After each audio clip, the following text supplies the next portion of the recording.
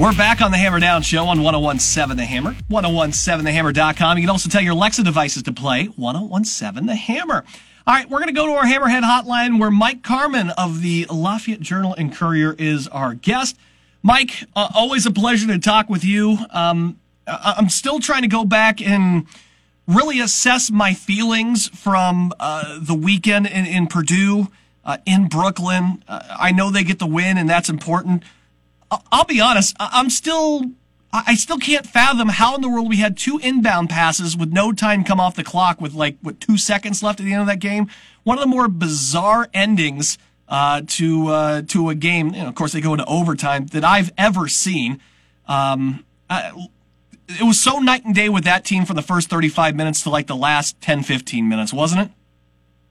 Yeah, I mean they didn't play well the first 35 minutes, but it's not really how many shots you hit; it's when you hit them, and things started to fall their way. Those last 5 or 6 minutes, they got some confidence out of that. They're able to do some things defensively that they hadn't done before, and then they find themselves in a position to have a chance to win the game, but also get to overtime where they took control of the game and won going away. But yeah, it's a long basketball season. Purdue is going to get everybody's top game. He's found that out against Rutgers. And Purdue didn't have to be ranked number 1 to get Rutgers' top game because obviously Rutgers, that was their 4th straight win against Purdue. So they figured out a way to beat Purdue here in the last few years. But again, it's just kind of a long season, and you're going to have these kind of situations. Purdue's not shooting the ball particularly well. That exposes some other things they don't do well. So they've got to figure out a way to kind of get back on track, and I think these next couple weeks should allow them to do that. You had a great tweet, I thought, in the middle of the first where you said the idea of valuing the basketball is lost in this Purdue team right now. I thought that summed it up beautifully.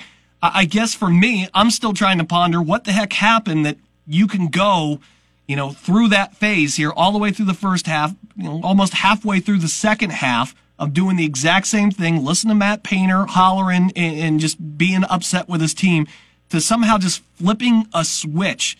What do you figure the catalyst was for them to, I don't want to use the phrase pull their heads out of their rear ends, but that seems a little applicable here when we're talking about that game. What was the spark, you think, for this team to finally play the way that Purdue should be playing? Who knows? And you try to ask that question, and if you ask that question to 5 different players, they're going to give you 5 different answers. There was a rebound that Mason Gillis pulled down that Travion Williams felt was so important it kind of lifted the team up. But you can point to other moments in that game where things happened that you would say, oh, that was the play, that was the turnaround. They had been in a rut, and maybe some of it was left over from the Rutgers game, how they started. But once they got rolling, they showed what they've shown, like in most of their first 10 games, is that they're going to be difficult to stop once they get rolling. But you got to get rolling before you can do that, and that's been their issue here the last couple games. And we'll see what happens Saturday as far as what changes and adjustments will be made. But it's again. You have to take, this is, football is more of a referendum every week because you play one game. Basketball is not that way. You just have to kind of sit back and look at things, try to look at things objectively and what's going wrong, what's going right, how can it be fixed, and just kind of play through some things. Because basketball, you're going to make a lot of mistakes, but you can make up for it in some other areas. And, Purdue's still kind of figuring some things out in that regard. We're talking with Mike Carman from the Journal and Courier on our Hammerhead hotline right now. A guy that I thought was just playing lights out here early on, had a really, really rough week here, was Caleb Furst. He just looks stupendous through the first several games here. That's a tough defensive assignment at Rutgers for him, and it didn't get much better at Barclays Center either. We're asking a lot out of a freshman. I get that, but can he round that back into form, or is this kind of a wake-up call that these are the type of guys that he has to guard night in and night out in the Big Ten, and he's going to have to improve his skills if he wants that time on the floor? He's a good enough player that he'll be fine. But, again, he's going through everything for the first time at that level, even though he has some international experience. But I can venture to say that he didn't guard anybody like Ron Harper Jr. over in Latvia during the summer. So, yeah, he was late on some things, getting through screens and stuff like that. He didn't handle the defensive assignment very well. Again, he didn't handle the defensive assignment very well Saturday or Sunday. So, yeah, he's just, he's a freshman. You don't make excuses for these guys because they all want to play at the high level, but there is a learning curve for some of these guys that haven't done it before. There's the idea that Caleb Furst and Zach Edey and I think 8 of Purdue's players had never played in front of a hostile environment until going to Rutgers.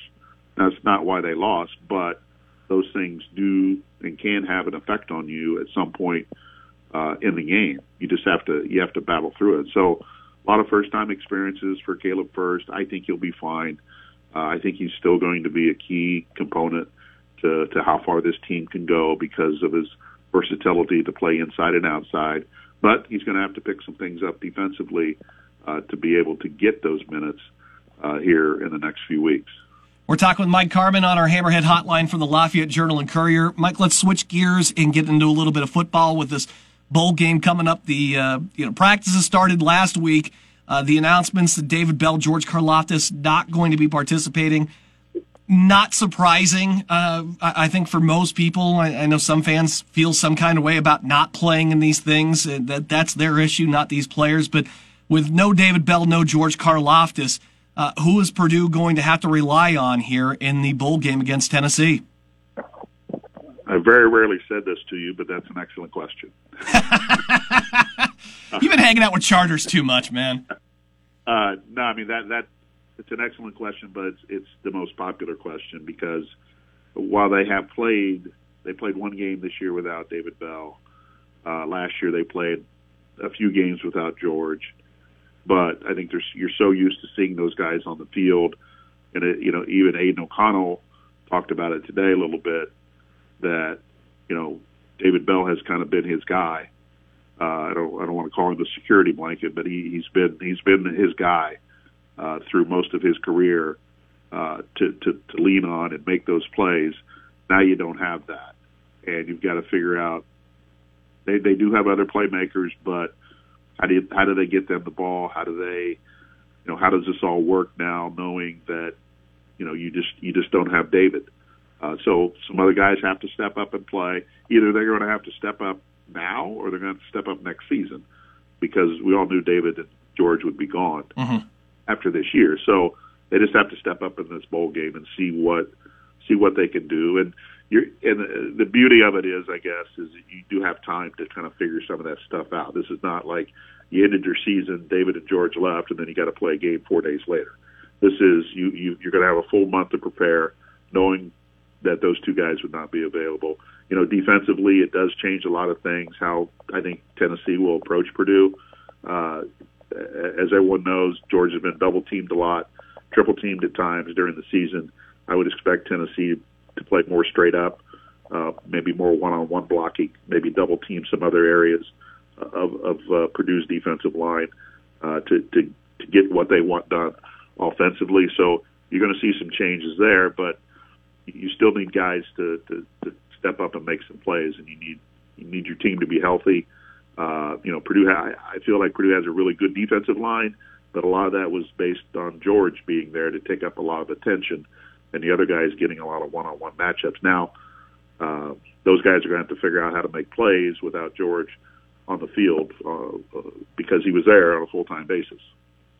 Mike Carmin of the Lafayette Journal and Courier with us on the Hammerhead Hotline, always very knowledgeable and always a great guest on the show. I asked, one out of maybe, 6 questions was a good one there, so I guess I got to get my percentage up here a little bit, don't I?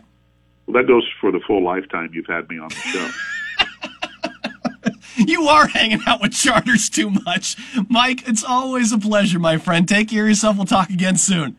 All right. Thanks for having me. Take care, bud. We got a break. We'll come back. We'll bring you more Hammer Down show. The folks from Purdue Athletics on. Look, it's finals week. It's going to be a little bit slow for the rest of the week, but there is stuff through the weekend and early next week to talk about. So they'll be on next here on the Hammer Down show on 101.7 The Hammer.